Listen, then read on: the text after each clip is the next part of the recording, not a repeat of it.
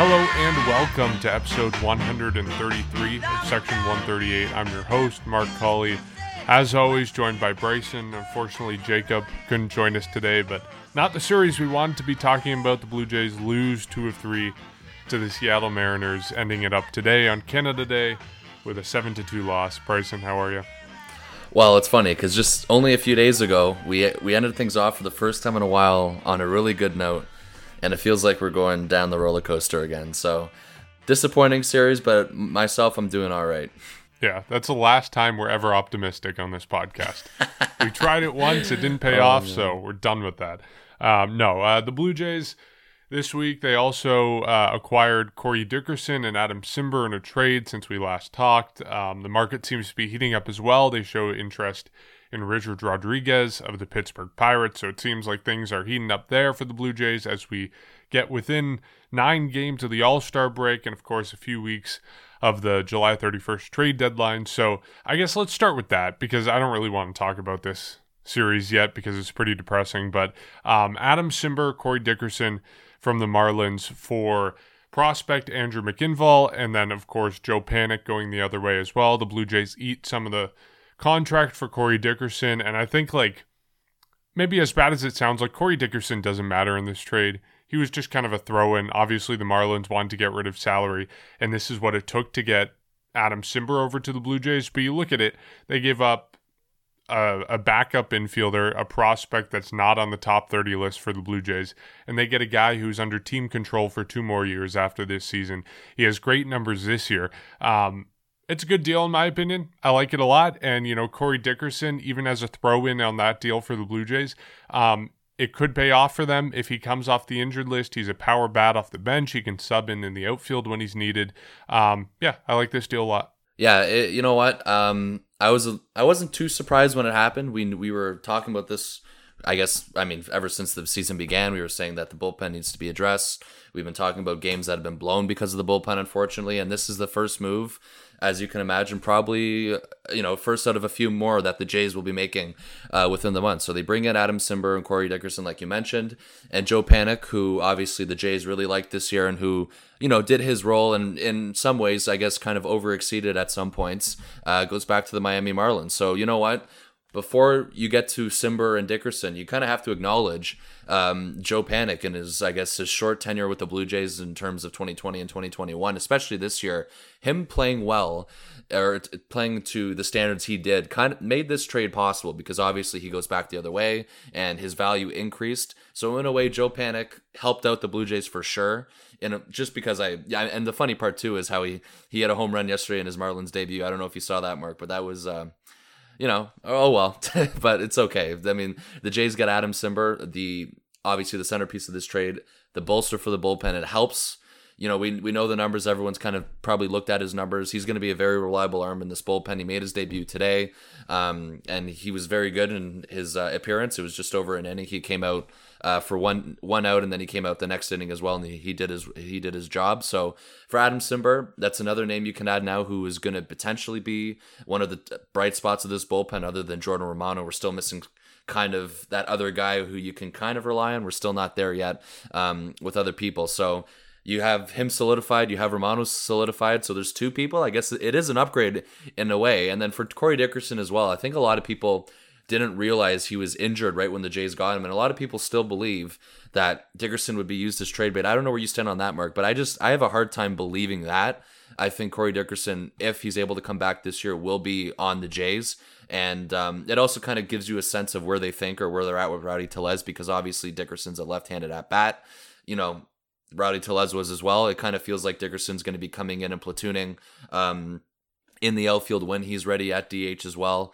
It does put a lot of, or it jams the outfield even more than what it was at originally. So potentially, or perhaps another move would be on the way before the trade deadline where you see somebody else go. I don't want to jump to conclusions, but it's very crowded now, even more crowded than what it was in the outfield. But yeah, he definitely wasn't the centerpiece in this trade, but it is a decent ad for sure. We know what Corey Dickerson brings, and Blue Jays fans should be familiar as I think it was 2 years he spent with Tampa Bay. So he's been on, He's been on a few teams. He's been on Colorado, Tampa Bay. He spent the last couple of years as well with Pittsburgh and then Miami going back to 2020 and this year. So Corey Dickerson comes as well. But Simber, I was very impressed with the Jays, or how the Jays managed to get him. They didn't really give up too much. And based on his numbers as well, something that the Jays really love that we talked about so many times is team control. He's a free agent in 2025. You have an arbitration with him next year. And, those remaining 3 years, he's under team control, and he's had his career ERA is just at 3.69 now. It's probably a little bit lower after his appearance today. So it's a solid career so far of what he's had in his 4 years in the MLB. And I'm pretty excited to see how Simber helps this team down the stretch, especially when more pieces are potentially on the way. I don't want to jump to conclusions with that as well, but it's definitely step one of something else that's going to happen within the month. But it's something that we've been talking about all year long. And we go back to that Yankee series where, Mark, you were the one who wanted a deal done at that time a couple weeks ago. So better late than never. They did it. And I was still kind of surprised of how early this happened, but I'm going to take it for sure. Yeah, I think the big challenges at this trade deadline for the Blue Jays were they needed bullpen help at the beginning of June, and no one's sending them. No one wants to part with their relievers when the market is pretty much dead cold. And still, the Blue Jays managed to do that before things have really heated up. And of course, they got Jacob Barnes about a week ago as well. So that's another arm down there. Obviously, not quite as solid, but still someone who can help contribute when they need it. And yeah, they turn Joe Panik, who's came this year on a minor league deal. They turn him plus a prospect who's, for better or for worse, not probably going to be worth much. They turn him into a guy who's under team control, and that's the second big challenge, I think, for the Blue Jays. This trade deadline, it's getting guys who fit with their competitive schedule over the next few years. We know that they're not a team that's going to want to, go all in and try to win it all this year. And Adam Simber is a guy who's going to stick around for a few years. He can help contribute to that. So I do think it's entertaining that Joe Panik played 83 games as a Blue Jay and never played at the Rogers Center. And that'll certainly be a trivia question in a couple of years for people who are keeping track of that kind of stuff, because it's pretty crazy. I think a lot of fans liked him. I think he had a good career in Toronto. Short but sweet. And I don't know. I'm not too heartbroken that he's going the other way. And like you mentioned, Corey Dickerson, I don't think the Blue Jays are going to flip him. I think that's unlikely. The fact that he's on the injured list, he's probably going to be out until at least the All-Star break. No team is going to want to buy him and actually give up anything of value, because he's not that valuable. We saw what the Marlins had to do. It was basically a negative on the deal for the Marlins trying to get rid of Dickerson. So I don't think another team is going to want him. And yes, maybe his place in Toronto is questionable, but I don't think another team is going to take him. No, I'd be really surprised. And I was even more surprised that people were kind of jumping to that conclusion right away. I know Simber is the centerpiece, and he is the centerpiece, but yeah, it definitely will be interesting to see how they fit everyone in, though, because like I mentioned, even before Dickerson was here, there was a logjam, and we know that, and now there's even more of one. So, I mean, it is highly possible that they are going to make another deal, but I'm not saying it'll be Dickerson. It could be anybody else. So it's all going to depend. We know that the reliever market, like you mentioned as well, it's heating up now. We know that the starters market is slowly coming behind it. So we're getting into that prime season now where everything's going to be, like in terms of rumors, everything's going to be going around the league. We, like you mentioned too, right off the top, the Richard Rodriguez rumor as well. And he's another one who'd be a great fit for the Jays. Maybe he'd cost a little bit more from what they just gave up for Simber, but it'll depend on how serious that goes as well. But that would be a massive addition to this bullpen as well, for sure. Yeah, Rodriguez, I guess we can talk about him now. He has one more year of control after this season, but I think he will cost a little bit more. He's had better numbers than Simber has. Over 29 games this season, he has a 1.78 ERA, and in his Major League career dating back to 2018, not including 2017 because that was his Major League debut, he didn't have great numbers that year, but dating back to 2018, he has an ERA of 2.82 and a FIP of 3.46 in the majors. And I think the most impressive stat to me is that in 30 innings, he struck out 27 batters and walked only 3 this season. So he would obviously be a huge help as well. And we talk about the fact that the Blue Jays don't just need one arm, they don't just need 2 arms, they need a handful of arms to really shore up that bullpen and take it from what it is now, or at least what it was a couple weeks ago, to a playoff caliber bullpen. they need a couple arms there. And if you add Rodriguez, you add Cimber, you already added Barnes, I think that's most of the way there. Maybe there's another small piece, like you got these guys coming back from the injured list. Merriweather may be back soon. Barucki, he's been apparently throwing a bullpen. He might be back soon as well. We know Thomas Hatch is in his rehab assignment, although he's still in Buffalo, so who knows how that's going. He's been there for a while, but you get these pieces back, you add Cimber, you add Rodriguez, or if it's not Rodriguez, another name of that caliber, then all of a sudden your bullpen looks pretty good. Yeah, and it's step one from Cimber, and yeah, if even Rodriguez, somebody else, like I know there was the Berrios rumors too from Minnesota actually it was right at the beginning of the season, so that's just one of many, and the fact that the reliever market's starting to take shape, you know that there's going to be so many options for this team. And, you know, I from what the Jays have done too, especially with Ross Atkins and Mark Shapiro, we've seen so far that they haven't really jumped the gun on a trade. They haven't really given up too many assets where you look at it and you're like, it's a little too much. Like going back to any trade they've made, especially going back to last year when they've, starting to go back in the direction of buying, everything's been low risk. And for Adam Cimber, I credit to Joe Panik, because if Joe Panik wasn't playing well, maybe he's not a Jay right now. So that's why, the Jays took advantage of that in a way, and they used Joe Panik for assets. And if you're gonna ask me at the beginning of the year if they were gonna use Joe Panik like that, I would have called you crazy. So credit to him, and nothing but respect for what he did in his short tenure here. So, but yeah, for Adam Cimber,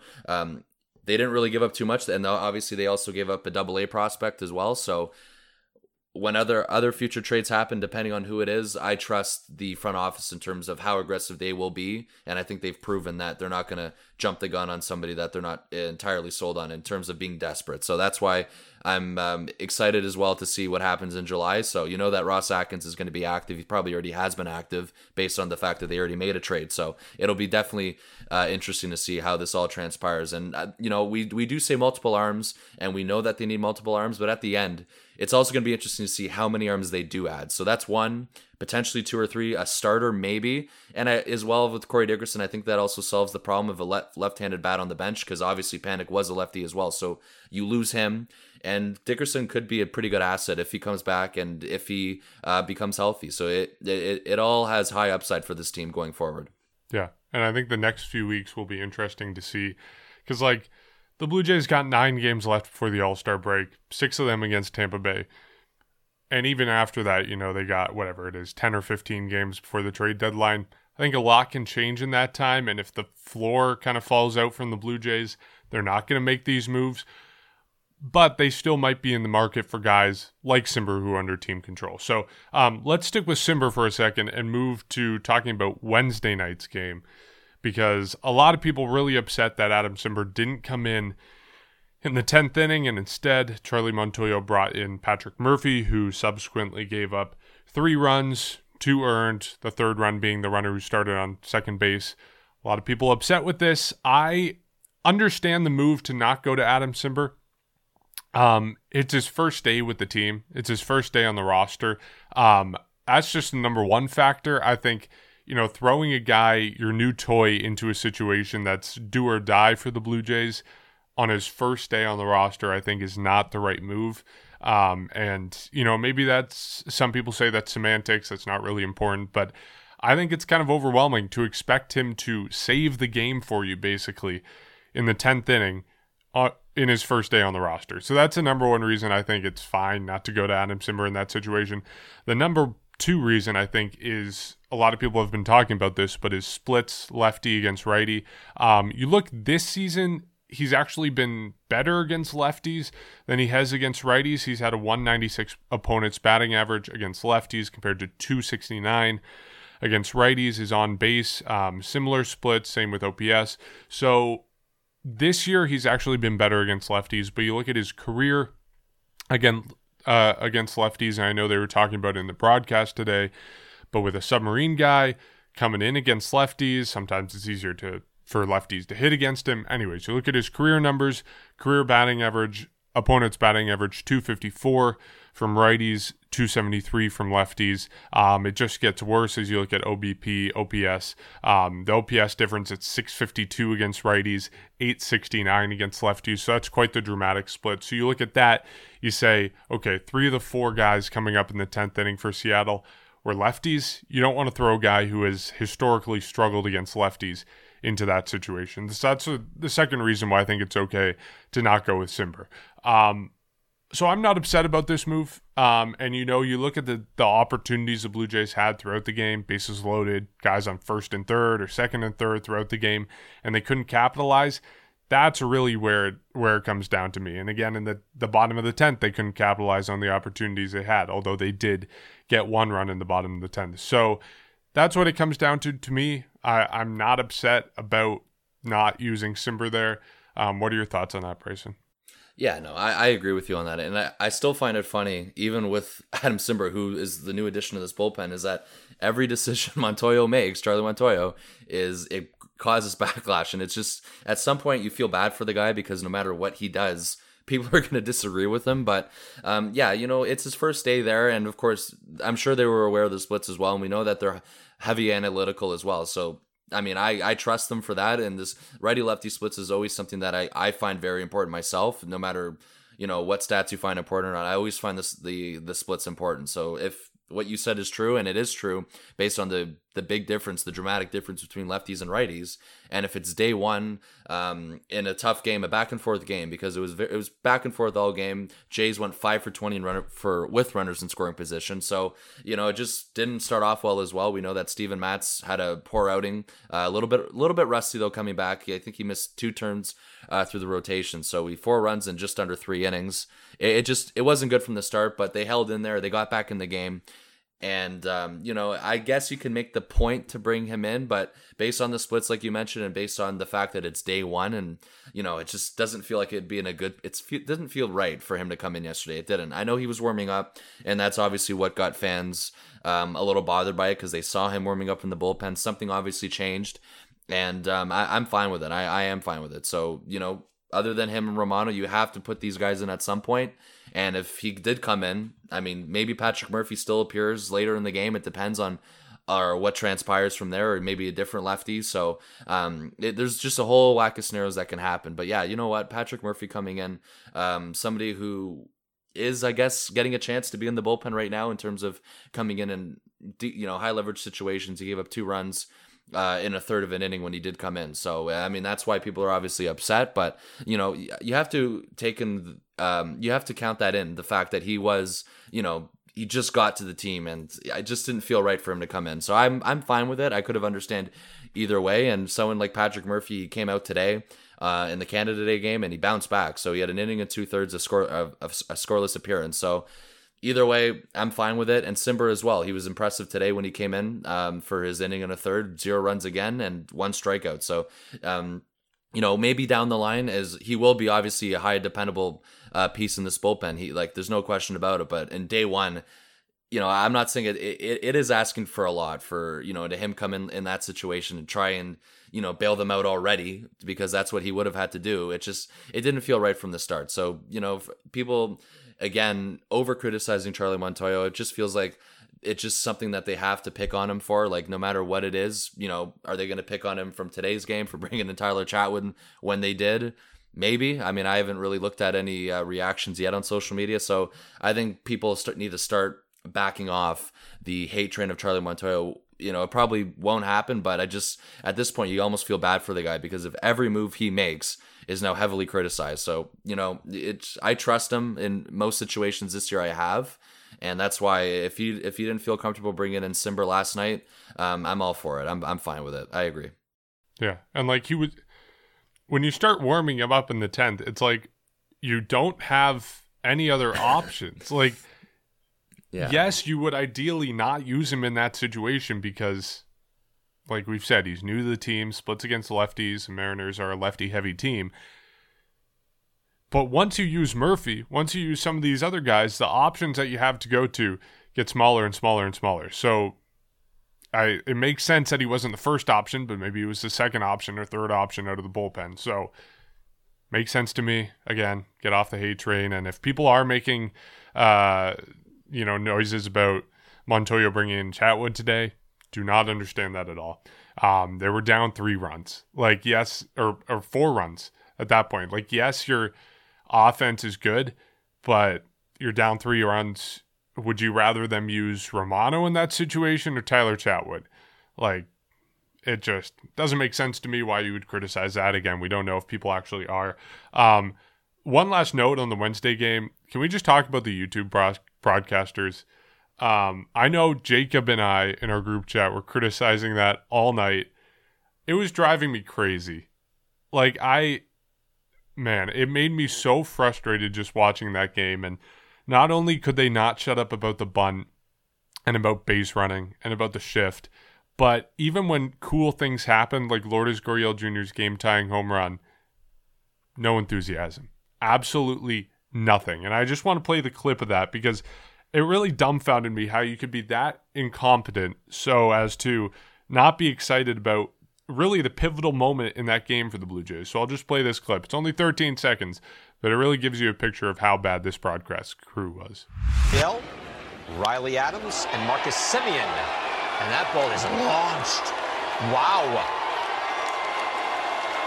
Tie ball game. Deep into the Buffalo ninth. Just horrible. Horrible. I have no other words. It's ridiculous. And then they did the same thing in the 10th inning when, who was it? Dylan Moore hit the 3-run home run. No enthusiasm. It was ridiculous.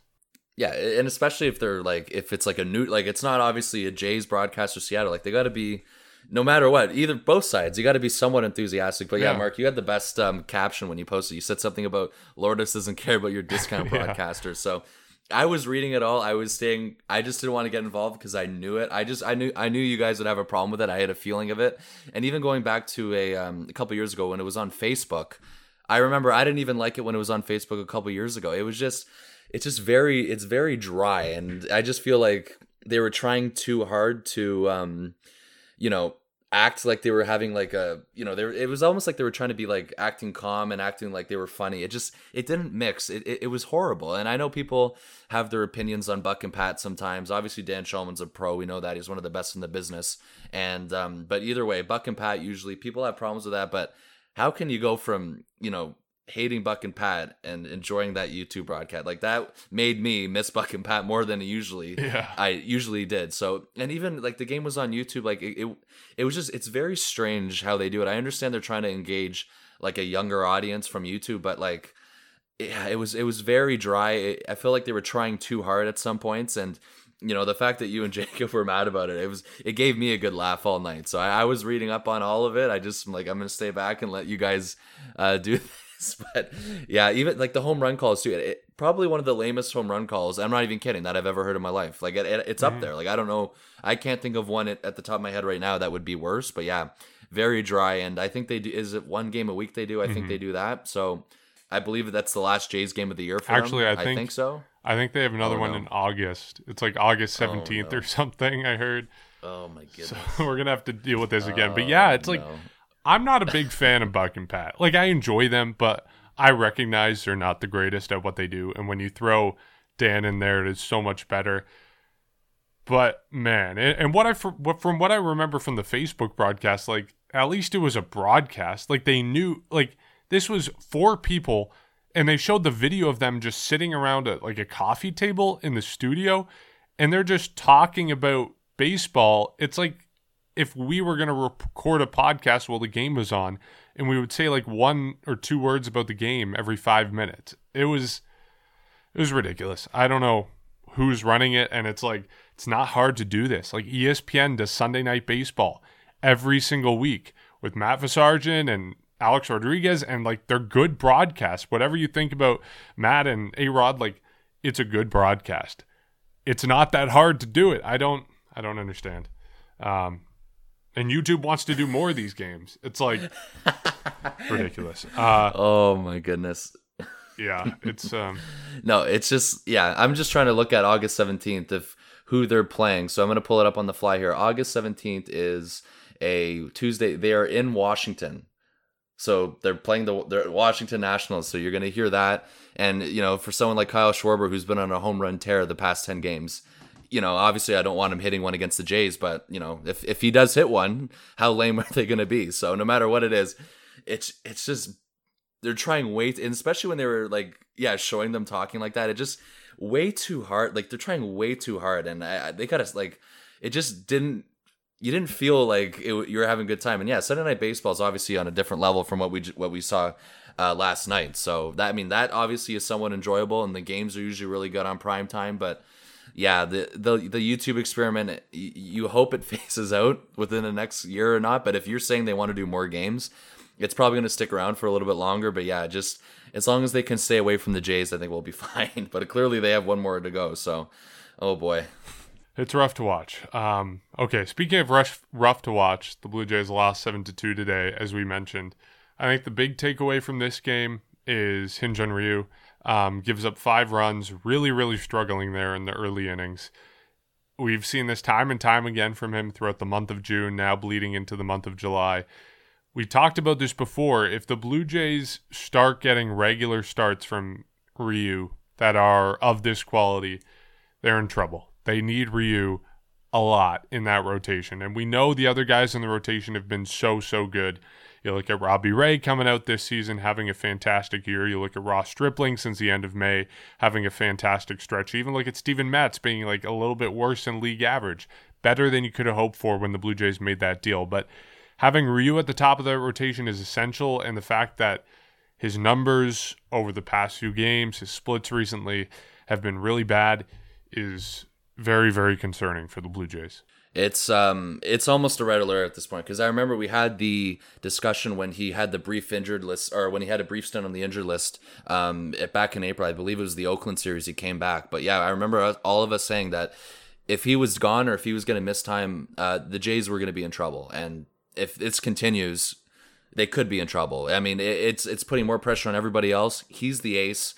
You can't have him giving up 5 runs in less than 3 innings to the Seattle Mariners. I know the Mariners have been decent this year, but even so, you were mentioning the splits. I mean, the last 30 days, an ERA of 5.35, and that's in over 35 innings. It's not going to cut it, and it's concerning. So there's a lot of factors that could be factoring in. A lot of people still mention sticky stuff, but I really don't know. And then, of course, Jacob, who texted today in the group chat, he wanted one of us to mention it, so I'll mention it, and I'll give him credit. He says that it is 100% Danny Jansen, or 100% Danny Jansen's backup catcher because Ryu is struggling. So, in other words, he is saying that Danny Jansen, the absence of Danny Jansen, is the cause of concern or the reasoning behind Ryu struggling, or him struggling.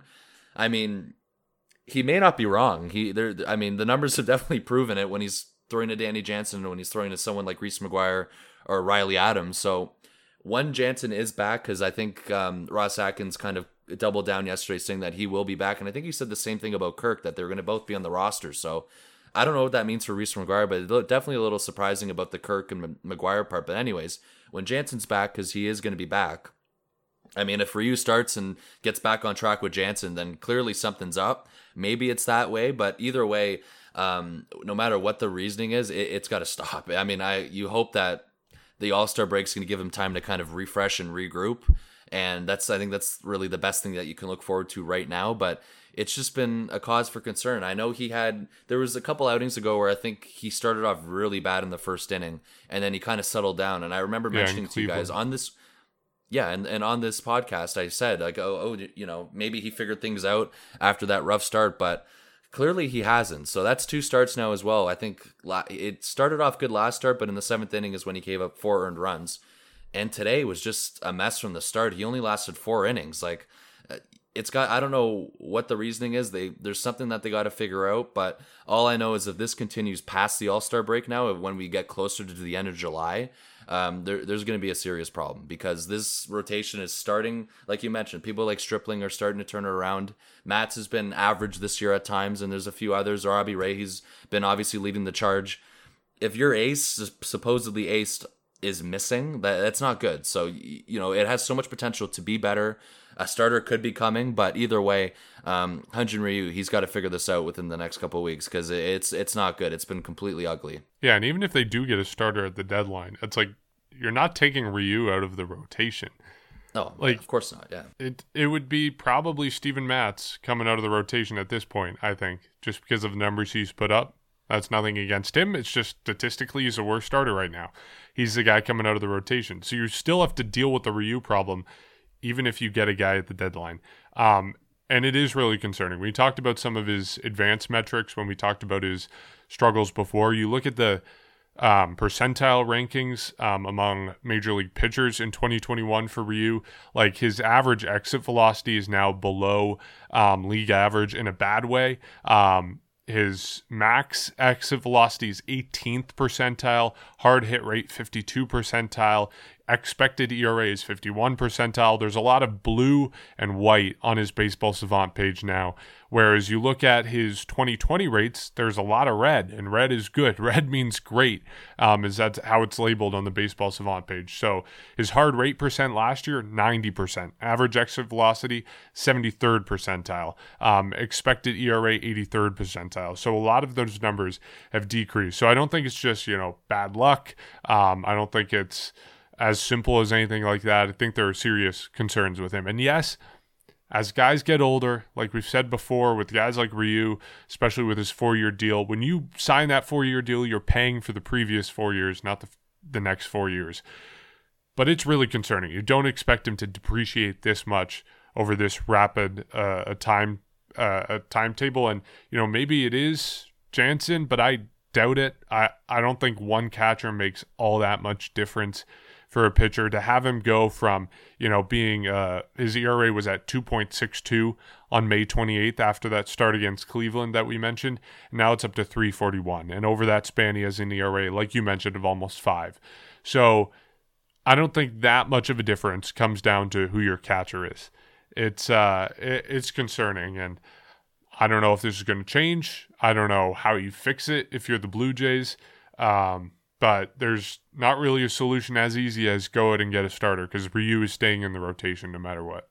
Yeah, I was just going to quickly mention, I guess the catcher does make a difference if you're Ari Dickey and Josh Tolley. Right. So I got to give Josh Tolley another honorable mention. We all try to when we get the chance. But yeah, for Hyun-Jin Ryu, it's like, I don't know what even when he's pitching, like, he's missing a lot of the corners, the edges. Like, his stuff just isn't sharp, and his strikeouts are down too. Like, he just hasn't really been striking out people consistently. And yeah, even if he is going to age or decline, obviously he will, it shouldn't be this rapidly. It should be kind of maybe slowly and steady. And that doesn't mean that he'll be bad. He can still be good in terms of being an ace in the rotation. But yeah, this is something beyond Danny Jansen, in my opinion. It's all about his mechanics. There's something wrong, and maybe Jansen is a part of it in a way, but you can't put it all on the reasoning for that, in my opinion, Jacob. So I mean, it's okay, but yeah, I think the fact that the All-Star break is coming up, I think he's going to have another start though before the All-Star break. I mean, that's your best sign of hope. It's almost like it's in a way he's kind of taking time off, and maybe you can restructure the rotation, maybe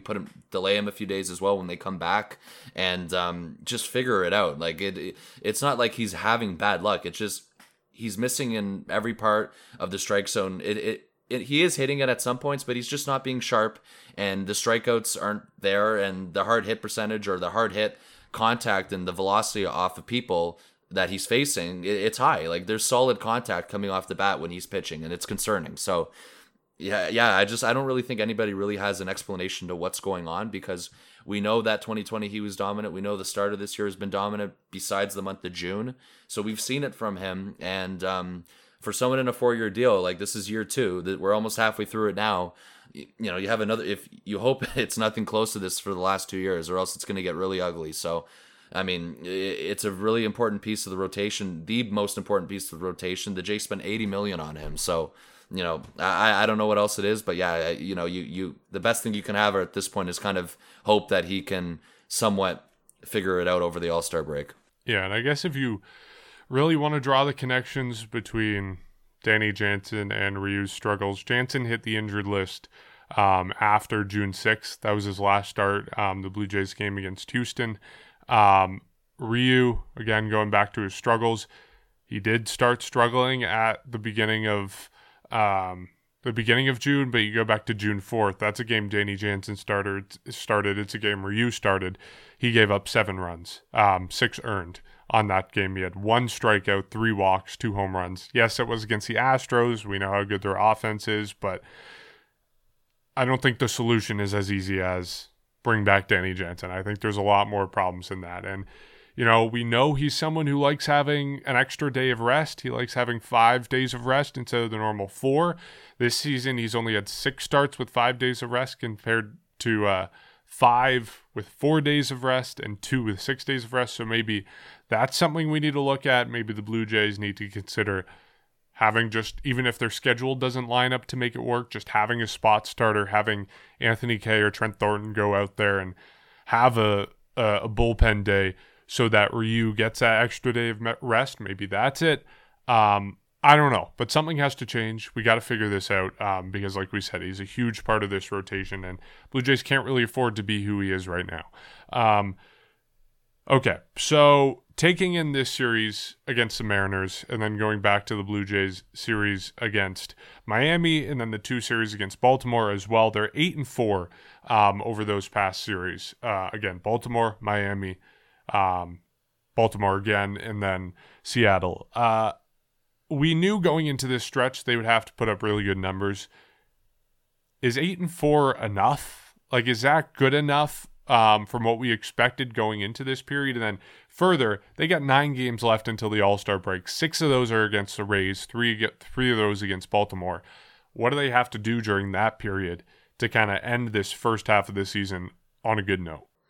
Well, I mean, coming off of this series now against Seattle, Seattle passes them in the wild card standing. So before we recorded, before the series, the Blue Jays were just trailing Cleveland, and now Seattle overhops them. The Yankees are still lurking as much as they are a complete mess, and I'm not complaining. But anyways, yeah. And currently from the wild card standings, the Jays are 5 games back. So it's kind of like, I believe it's pretty much the same from when we last recorded, which means in a way it's not horrible, but at the same time, when you think about it now, a little bit of an opportunity you missed to gain more ground. But 8-4 I'll take, but it's just disappointing. Like the game last night especially, it was easily a game they could have won. It was back and forth, and it's almost a coin flip, and it just feels like whenever it's been a coin flip this year, the Jays haven't done it. So that's why it's a bit disappointing. And of course you have that game, it was game 2 against Baltimore, the most recent series, where they probably should have won that game as well when it was 5-1 and the implosion happened in the 8th inning. That's a game you lose. It easily could have helped by a game for sure. But now you're right. Before the All-Star break, you have a couple key opponents coming up, and it's not going to be exactly easy. So you have Tampa Bay, and I think they were mentioning on the broadcast today that the Jays are pretty much below 500 in terms of playing Tampa Bay. I think they mentioned all the strong teams they've played. They mentioned the record against Houston as well this year, and you have no choice but to you got to win the series. You have to take 2 out of 3. In my opinion, will they? Obviously, we don't know. If they lose a series, it's going to be disappointing. I understand that Tampa has been good this year, and the Jays are kind of still missing a few pieces. But if they want to gain ground on maybe even the division as well, and I'm going to focus more on the wild card. And I think all of us are. You got to beat these teams, and it's not like you're going to stop seeing Tampa. You have them as well in July, and you can't be going off of. Or you can't be experiencing the same result every time, or else it's just not going to work out, and you're going to miss the playoffs. So this is important for them coming up. They have to win the series. I'm not saying they will, but that is what's going to have to happen this weekend as well. And heading into the All-Star break, you got to be better than 8-4, like you mentioned. Maybe stick around, something like that, but you can't be any worse than that. But ideally, you got to be better than that, and that's just the situation they put themselves in. I'm not trying to expect the world out of them, but based on what they've had the past couple of months, this is what it's come down to. Yeah, and I guess maybe the Blue Jays are getting lucky a little bit in facing the Rays right now. The Rays have lost 3 in a row. They are kind of cooling off a little bit. We know earlier they got swept by the Mariners of all teams, so maybe the Blue Jays kind of luck out in the fact that they are playing the Rays right now. But still, they're going to be a tough opponent. And from what we've seen from the Blue Jays, they're not going to be able to put up big numbers against them. They're not going to be able to run the tally up against them. They're going to be close games. They're going to be hard-fought games. So it's going to be difficult for them to pull out with a lot of wins in those series. Of course, the series against Baltimore, that should be easy. 2 wins, 3 wins, at the very least 2 wins. But again, we've seen Baltimore take advantage of the mistakes the Blue Jays make. So I think they got to kind of run away with it before the All-Star break. That doesn't mean if they don't, they're out of it. We still got a lot of baseball left to play, but I think it's going to be difficult for them to run up the tally in this next week, and I think they have to run up the tally in the next week. So it's a little bit unfair for the Blue Jays to look at it like that, but it's a little bit of difficult schedule as we head into the All-Star break. Yeah, and I mean, we're going to also assume that they take next week in Baltimore, they take 2 to 3 at worst. You know, you want to sweep, and they proved that they could have easily done it the last time they played, and I hope they do. But yeah, you have Tampa this weekend now, and right after that Baltimore series, heading into the All-Star break, it's the last series. You're at the House of Horrors at Tropicana Field, so we've seen it go very bad down there, but you need something, especially this weekend. And even if you're not going to win the series next weekend in Tampa or at St. Petersburg, this is the weekend here. Your the last series of the homestand in Buffalo. You got to come away with 2 out of 3 at worst. You have to. Okay, well, they got Alek Manoah and Ross Stripling starting game 1 and 2 against the Rays. We can hope for the best in those games. Who knows what happens, but I think we'll end our podcast there. Thank you to everyone who listened to this episode of Section 138. We'll be back after this series against the Rays, and hopefully Jacob will be able to join us then, and we can have the gang back together. As always, you can rate and review our podcast on Apple Podcasts. You can subscribe to our podcast on YouTube. You can follow us on social media at Section 138 Pod. And lastly, you can support our Patreon as well at patreon.com/Section 138 Pod. It'll be in the description of this podcast and this YouTube video. So thanks to everyone who watched this episode or listened to this episode, and we'll catch you after the next one.